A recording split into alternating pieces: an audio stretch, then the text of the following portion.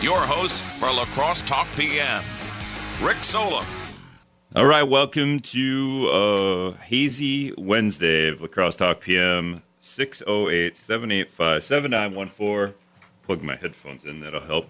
I'm Rick Solem. In the studio with me is Laura Godden. She is on the Heritage Preservation Commission. If I say it slow, I won't trip over myself by saying it.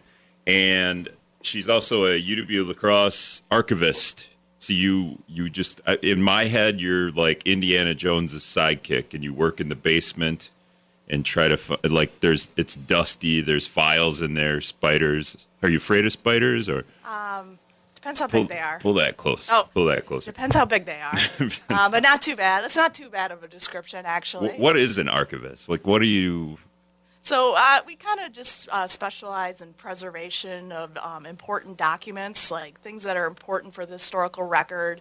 So when you think about like old diaries and old letters, or how do we know about the history of people in the community or people nationally, like George Washington, somebody has to save all those documents and records. And do those come to you from different places? Like somebody found this somewhere? I don't know, like in my basement or something? Like it's just do you get random things? Yeah, all the time. And so, I actually see more spiders going out to places to go get and collect documents than I do in our own facility. I try to keep them at bay there.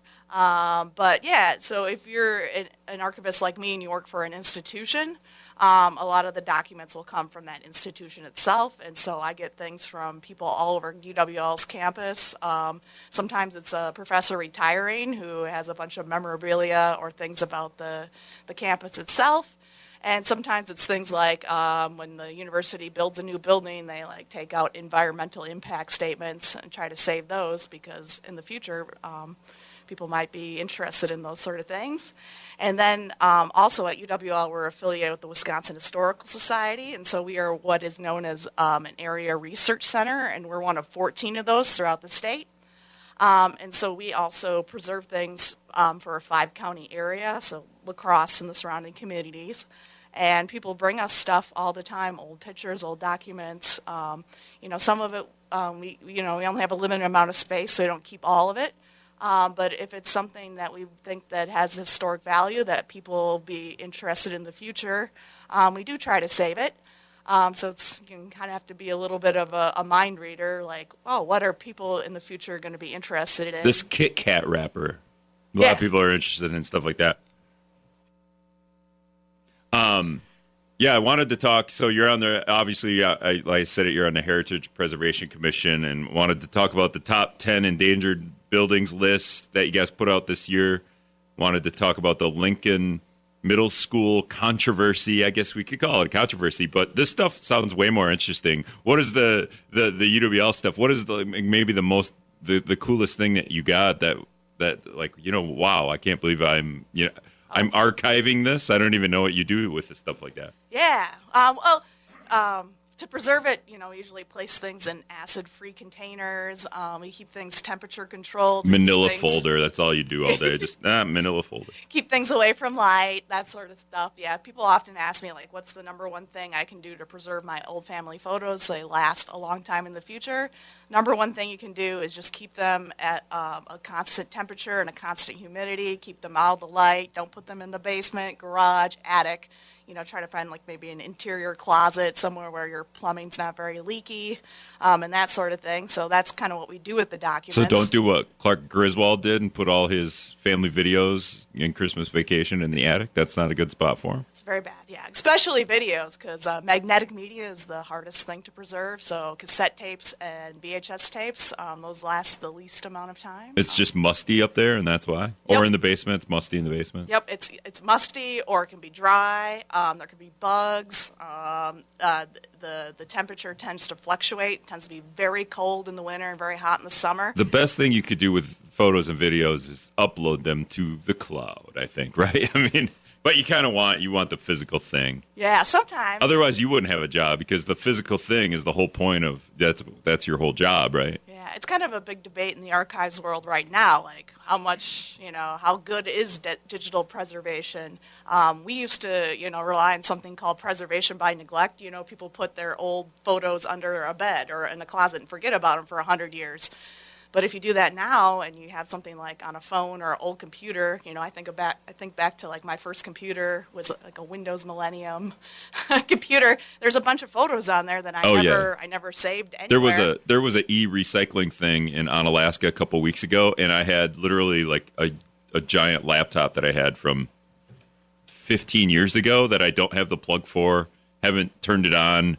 There's no way. Like, I guess you could send it to somebody to get all the old photos and whatever off there, but I was like, it's gone, whatever. So, hiding than it was in the past now, because like things are backed up to a cloud versus like in the old days, if you dropped your cell phone in a puddle, that's it. Those things are all lost. Yeah, at least they're like, if Apple just goes out of business, then the iCloud might go away, but that's probably not going to happen anytime soon. But yeah, keeping stuff on a hard drive or something or a zip drive and hiding that under your bed. I guess maybe on a zip drive would be safer than some kind of laptop, because at least then it's just on one, like you could plug that into any new laptop. Putting on an old laptop, like my dilemma, well, the thing's 15 years. Theoretically, but then those things you have to plug in every once in a while. They could go dead, they could get corrupted, and it gets really complicated because what file format are you saving it in? Like, I had a professor come to me once, and he said his life's work was saved in WordPerfect files. And he's like, I can't open these. Can you open these? And I'm like, what's a WordPerfect? Because I'm not that old. But we did figure out how to convert and save them, luckily. But some old file formats you just can't open anymore. And he did lose some of his work because the files got old and corrupted with all the transferring. And that's just simple text documents. When you start talking about photos, like I think about the first digital camera I had, the quality was crap. And it's like people think that saving stuff to Facebook, is like a preservation machine. But Facebook reduces the quality of your photos. And so if you ever did want to print those out, you might not be able to print them very big without them becoming all grainy. You avoided the question, though. Have you ever had anything like really cool that you've had to... I just go to Holy Grail right away, but that's worth talking about. Yeah, we have so many neat things. It'd be hard to pick. Like one surprising thing we have is we have a book. Our oldest book is like, oh goodness, it's like from 1520, I think. And you think about it, Wisconsin became a state in 1848, and so there wasn't any people of European descent here. But somehow a book from the early 1500s. Well, what is the book? Made its way. It's in Latin, which I don't read, unfortunately. But it's some kind of religious text, as far as I can tell. But it's really cool because it's kind of like, remember Game of Thrones, and they're in the library, and the books are all chained to the shelves because they're so valuable. You can tell like this book was that kind of book where it was probably chained to a bookshelf, and it's like leather, and it has these clasps, and the paper is really nice quality. It's not like paperbacks you get today where you're halfway through reading them and they're already falling apart and becoming unglued. And now where's the book now? So that's in our stacks in Murphy Library in the Special Collections and Area Research Center. Can people look at it? Yep. And, people often ask me, like, what's the difference between an archives and a museum?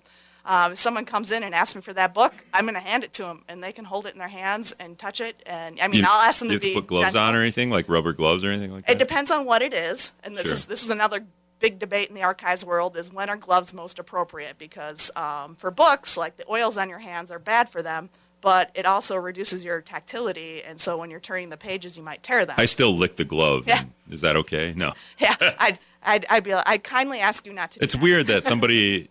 Okay, but do you have to observe them when they're looking at something like the 1500s book? You just sit there and watch and, okay. Yep, we do. Yeah, we have a reading room. I was thinking library. I'm going to check it out and take it home for 2 weeks. Yep, and then that's the other question. What's the difference between an archives and a library? You can't check anything out. But we do have a very lovely reading room. We have a nice window. We try to fight that dark, dingy, dusty, stereotype with the cliche, the stereotype. Yeah, it is a bit dusty in there. I hate to admit it, but it's true. All right, we're going to take a break. When we come back, we're going to talk about the top 10 most endangered buildings in La Crosse with Laura Godden from the Heritage Preservation Commission. We chained our hearts in All right, welcome back to La Crosse Talk PM. 608-785-7914 is the text line. If you want to shoot me a text, you got a question about stuff that Laura Godden's gotten her hands on in the archives at UW La Crosse, or the Heritage Preservation Commission and the top 10 list of endangered buildings in La Crosse. This is the third year of that list, right, Laura? Yep, that's right. And this is the gimmick, right, to get people to care about endangered buildings in La Crosse. It's great because people love lists. I try to do lists all the time.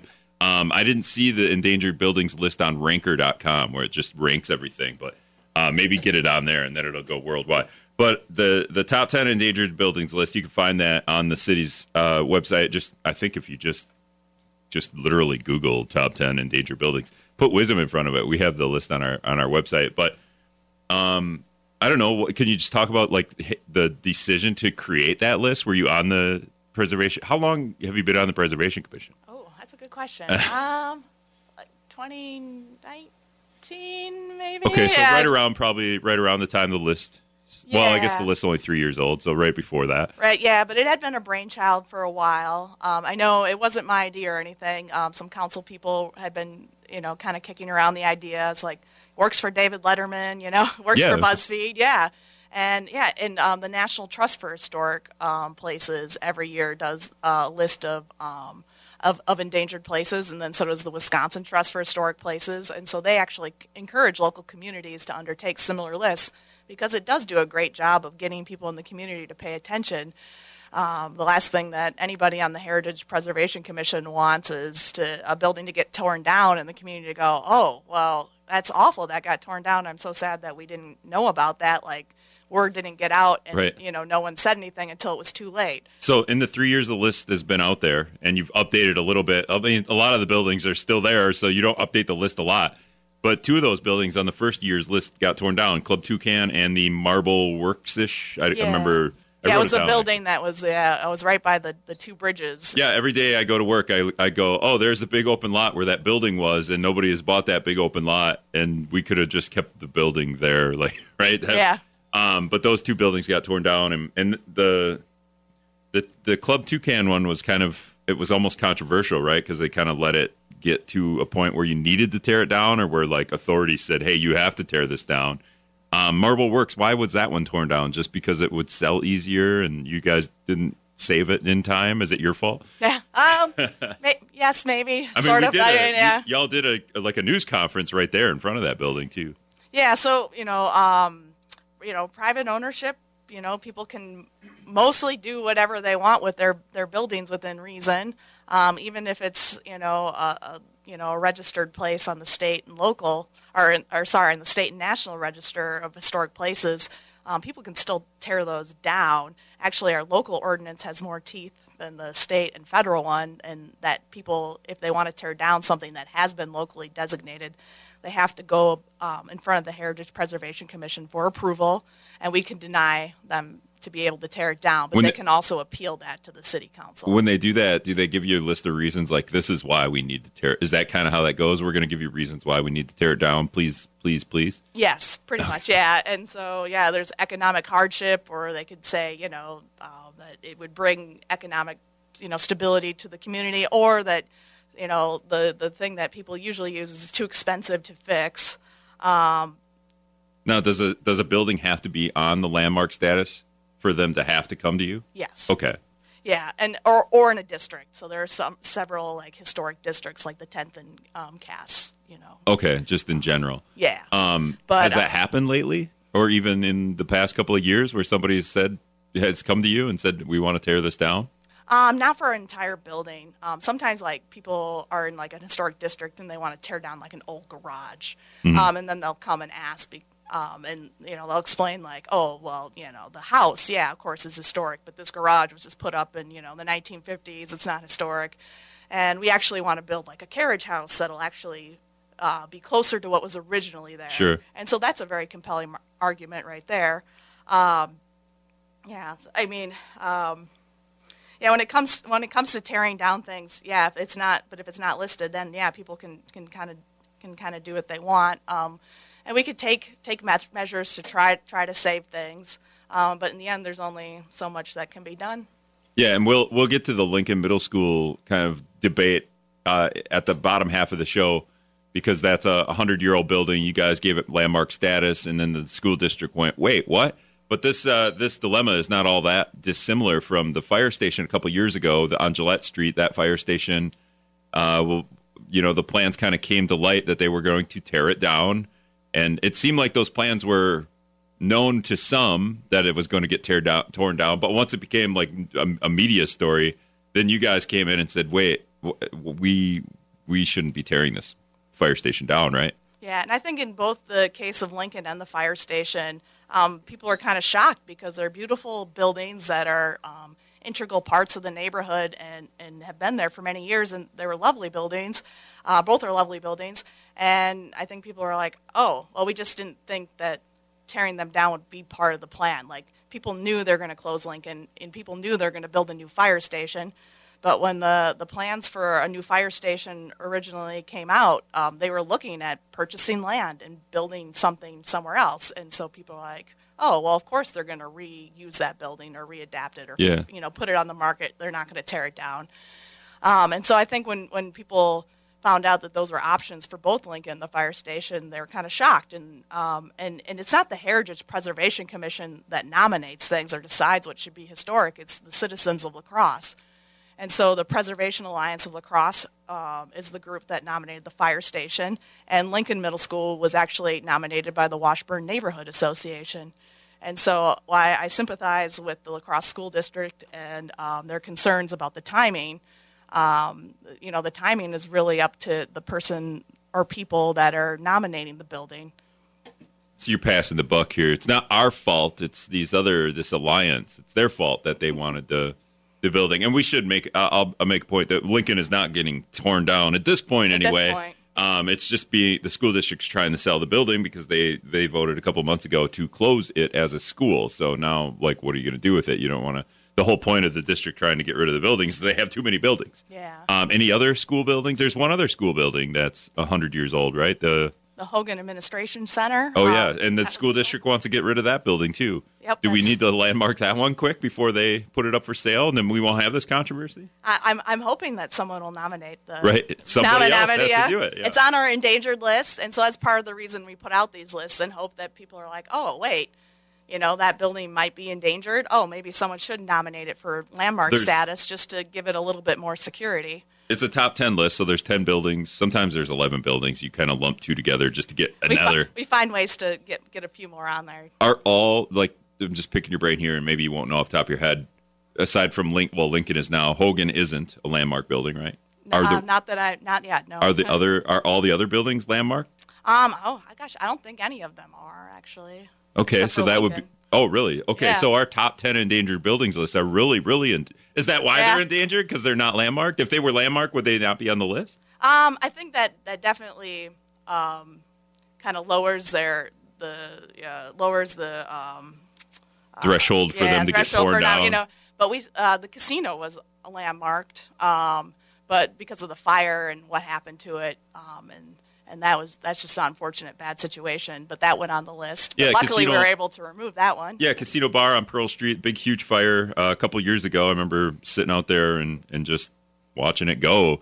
Was it on the endangered list before the fire? No. Or did we even have an endangered list? I can't even remember. Yes, we did. But then you put it on the list because it was it was going to be hard to renovate or reconstruct a little bit, and then therefore there was an excuse here to tear it down, right? It would be a hardship on the owner, but did you guys help them kind of go ahead with renovations or find ways to help renovate it? We didn't, but I think the city planning office had been working with the owner and dealing with the insurance and and seeing what's available for as far as tax credits for historic renovation and stuff. Yeah. And so I know that was an ongoing process, and we have some great people in our city planning department that really put in extra effort to make sure that building had a positive outcome, because that's a very unique building that we're lucky to have. And so I'm really happy. I drove by and the signs being replaced. I think the sign went up. Yeah. And part of the reason it went on the endangered list is because for a while nothing was happening. It was just real quiet, and so nobody knew. And you get a little PTSD from the Club Toucan situation. If you let something go for too long, then the fire department or building inspectors come and say, now you have to get rid of it, right? Right, yeah. And the whole point of the list is to be more proactive and to hopefully get to things before they get to a point where it's really hard to save them or really expensive, because the Club Toucan was very preventable. There was holes in the building, holes in the roof. It was leaking and allowed pigeons in. But if someone had just fixed the roof when it needed to be fixed, then those things wouldn't have been an issue. Casino bar landmark status? Does it have it? Sure, yeah, and I think it's also in the downtown historic district. Oh, okay, so it's even double if it isn't protected. Yeah, well, it's the same amount, Same amount of protection, but maybe double prestige. We're going to take a break. We'll be back.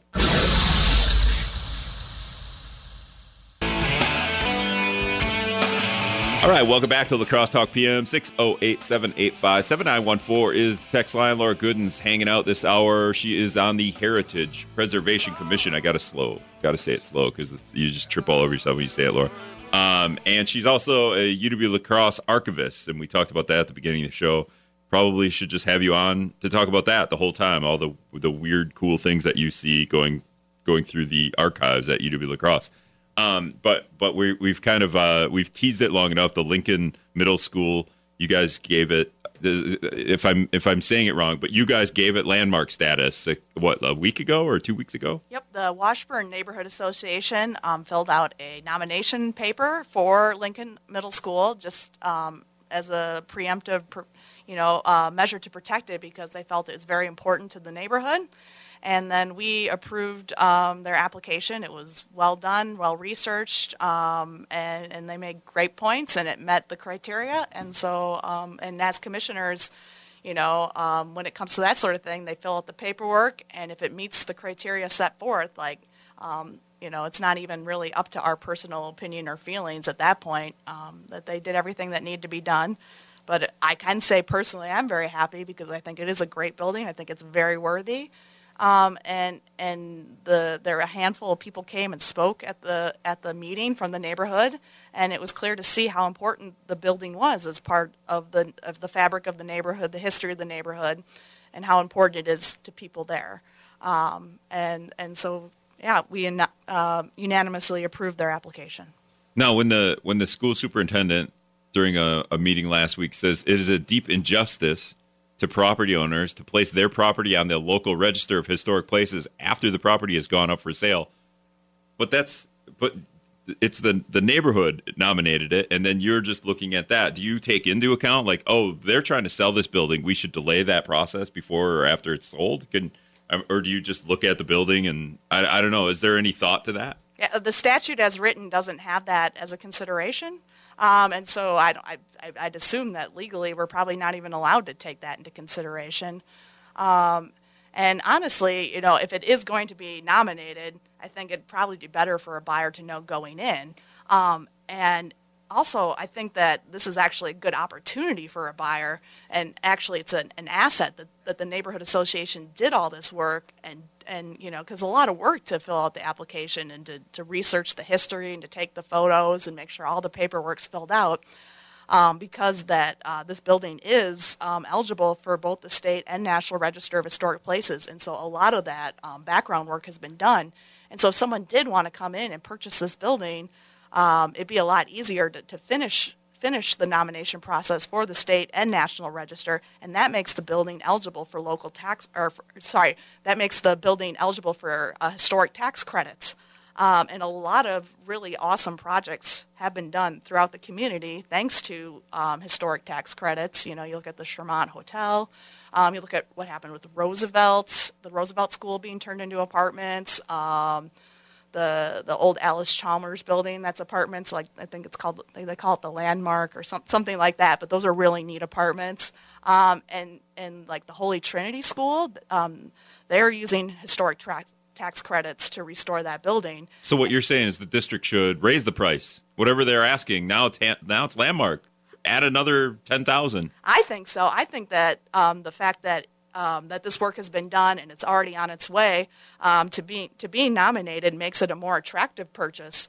And the neighborhood association did everything they can to make it the most attractive to a buyer. Like, they only designated the original part of the building, which honestly is the best part of the building. It's well constructed. That type of quality construction just isn't possible today. Like if you ask even a construction company, like how long would you project a new construction building would last? And they'll, 50, 70 years, and that's their lifespan. Where this building is already 100 years old and could probably go for another 100 or who knows, because it's the quality is just not possible by today's construction standards. Now, the school district said this week at the school board meeting on Monday, that they're going to try to appeal this process. Do you know how that works? Yep. And so if they disagree with our decision, they can go before the city council, and the city council can override us. But I think that there are some parameters, like and it has to do, if the nomination is complete and if there's something wrong with it. It's probably what they're supposed to follow, but at the end of the day, there's a lot of leeway, so who knows what will happen. 608-785-7914. Have you ever had to experience? You've been on the Preservation Commission since 2019-ish, you think. Has there been any appeals to historic landmark status buildings in the past? Not while I've been there. Okay. But I'm sure there has in the history of the ever, but not while you've been there. Yeah, okay. I think the building that had the War Eagle mural on it, it was like Schubert Meat Market that was across from Clayson. I'm pretty sure that one got overturned, and then they're allowed to tear that one down. I was going to say, I don't remember. That building's gone, right? Yep. That building was weird. Yeah, it was a very long building because that meat market was very successful, and so they kept adding some, any more space. They added on the back. 608-785-7914. So the Heritage Preservation Commission has a top 10 endangered list, and Lincoln Middle School was on your list this year, and it wasn't on your list before, right? This is one of the new additions to the top 10 endangered list. Why did you put Lincoln on it? Because you knew it was closing and everything that we're experiencing now? Yeah, and so we were aware the building was closing, and we weren't super worried about it at first, even with the school closing. But more and more things kept coming out from the school district,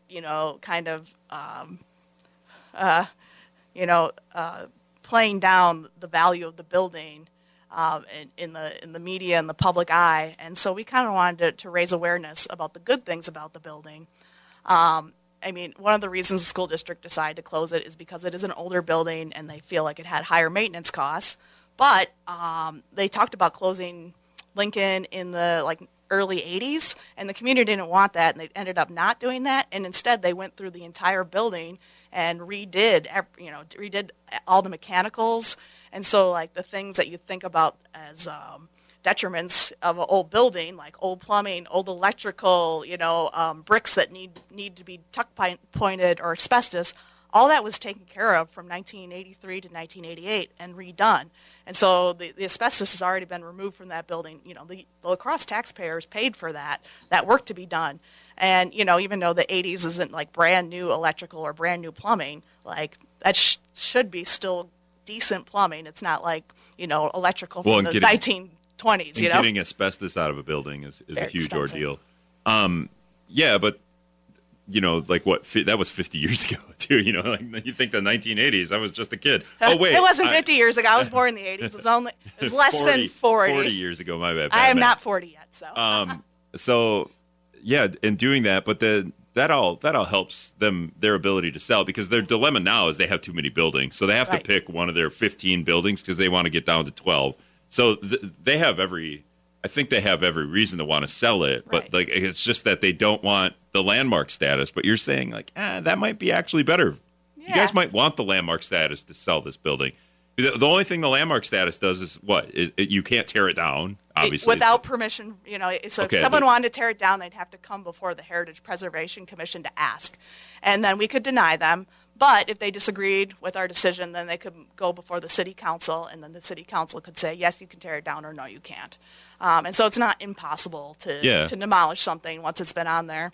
But really, the whole impetus for putting this on there is because, But the building's not getting demolished. Nobody's buying. Not that we know of. Yes. Nobody's buying Lincoln Middle School to demolish it. I wouldn't think. But I guess we don't know. But the idea that somebody would demolish it is a little out there. So yeah. But if we take that off the table, then what you're saying is historic landmark status is going to be better for a buyer than worse. Yeah, and so this is, I know I'm sympathetic to the school district. I know that enrollment's declining, and they have to, take measures. But we were really just wanting to get the word out to the public. Hey, if someone does want this building, there's a lot of great things about it, because those things just weren't being reported in the 80s. Like, people probably don't know that the asbestos has been removed for it, that all the exterior walls have been re-tuck pointed at some point.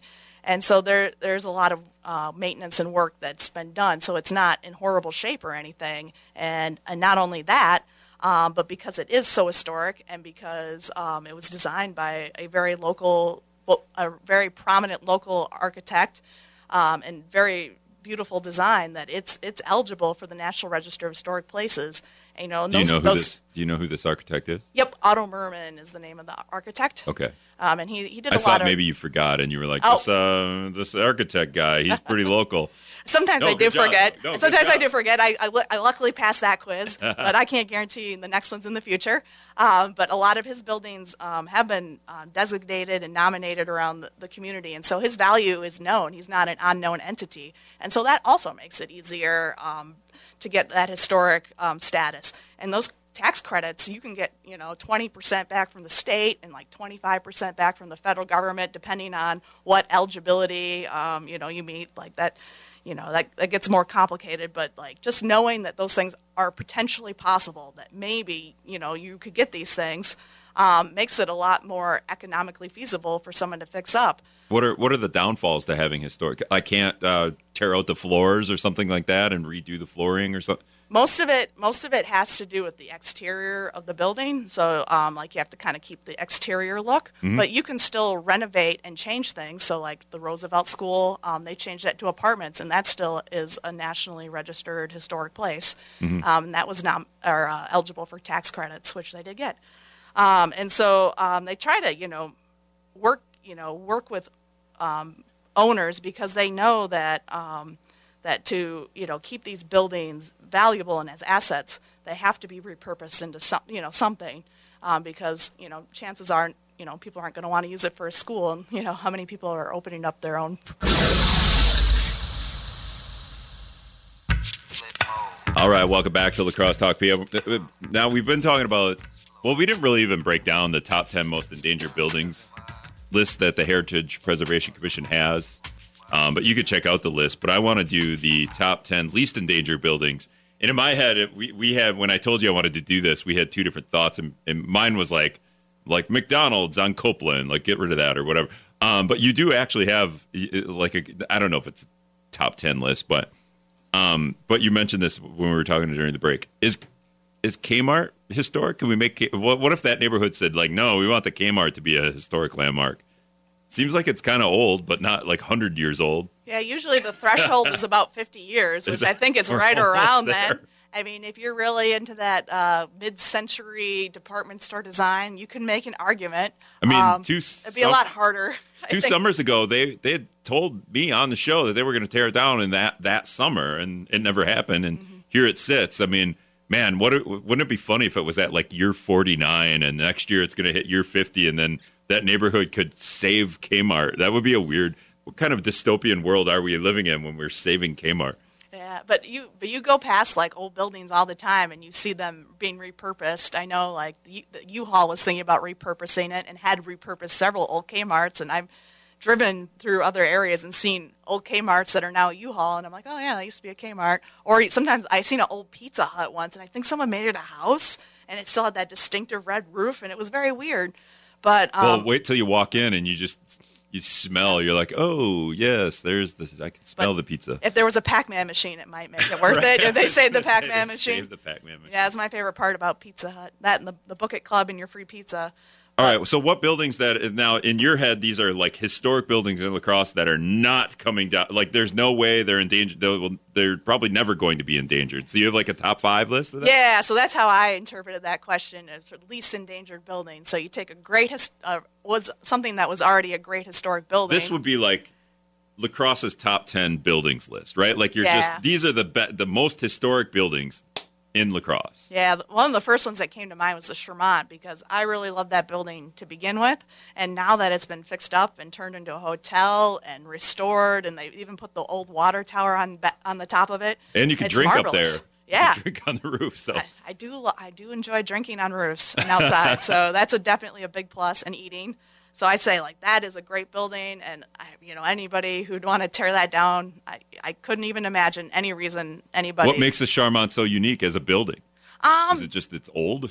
Yeah, It's got to be more than that. Yeah, and it's I don't know. It's just to me, it's architecturally pleasing, and it's also unique. You don't see a building like that in a lot of communities. It's got some really cool arches. It had an addition added on it, but it was well done, and it blended in really well into the building. And there's a lot of neat history that goes along with that. It just serves as a standing reminder of a lot of the things that used to be manufactured in La Crosse. There was several chocolate and cracker candy companies, and they distributed not only nationally, but some of them even internationally. And that building's like a standing testament to that history. See, now we know why it's number one on your list, because it used to make chocolate. Used to make chocolate. I have no idea. Okay, number two. The church. It's owned by the Franciscans Sisters of Perpetual Adoration, the Lady of Sorrows Church, like that. Again, beautiful building. It's something you don't see in a lot of communities. I don't know, a lot of times because we're such a car culture, we don't look up a lot. But I encourage people next time you're in that area, especially if it's kind of a sunny day, to look up at the roof, because when the light catches it just right, there's a really cool pattern in there, and it's almost like a green gold, and it'll glimmer in certain lights, and so that just makes it I don't know, I just think that's a huge wow factor. And if you haven't taken a tour of the inside, I'd highly recommend that too, because if you think that the outside's great, check out the inside, and they've just done a great job of preserving that church and maintaining it over the years. You can tell it was well loved and very important. Laura Godden on the show with us, also telling us why she's on the Heritage Preservation Commission. I'm a building nerd. Yeah, I could talk about buildings. And you say people don't look up while they're driving. I mean, they're looking down at their phones right now, so they're not even looking. I was hoping ahead. at the road, but there's also the problem, the windshield, the windshield kind of cuts us off. So you need to pull over look up and check that building. All right. And then go for a walk, hopefully. Don't look in your car. We got 2 minutes. What's number 3? Man, yeah, there's so many I could name. I don't think you're going to offend a building. Yeah. Get a nasty letter. But yeah, if we want to talk about just a newer one. Just list them. What do you got? You got a list? You're looking at it? Like Hickson House, Freight House, the Martindale House on 10th and Cass, the yellow one with the cupola, the Truss Point building, which is right next to the Shermont. A new one is the Rivoli. The Rivoli has new owners, and they are very historically, are savvy. Yeah. Are they? Yeah, they like. They want to preserve. Yeah, it? they really think the history is cool, and they'll still play Spider-Man in there. Things. The new Spider-Man. It's like $2 on a Tuesday. All the cool. I think they played The Princess Bride the other day, and all the cool. So it's all sorts of nostalgia, dating all the way back from. What about the other theater in La Crosse? That one's always trying to get renovated, and is that a historic building? Yes, it is. It's very Art Deco. You don't love it. She rolled her eyes. Nope. I do like the building, but it's some very bad things happen to it, including leakage and water and mold. And that's exactly why we're trying to get these lists and stuff out there, is because we're hoping to get to these buildings before they get to that point, because that building has an uphill battle just because it's, all the unfortunate things that have happened to it over the years. Luckily, a lot of the buildings that are on my list of least endangered places, someone stepped in before, they were too deteriorated and saved them. Yep, and when they still had a lot of original features left to save. That's Laura Godden. She's a UW La Crosse archivist, and she's a member of the Heritage Preservation Commission. Thanks, Laura. Yeah, no problem.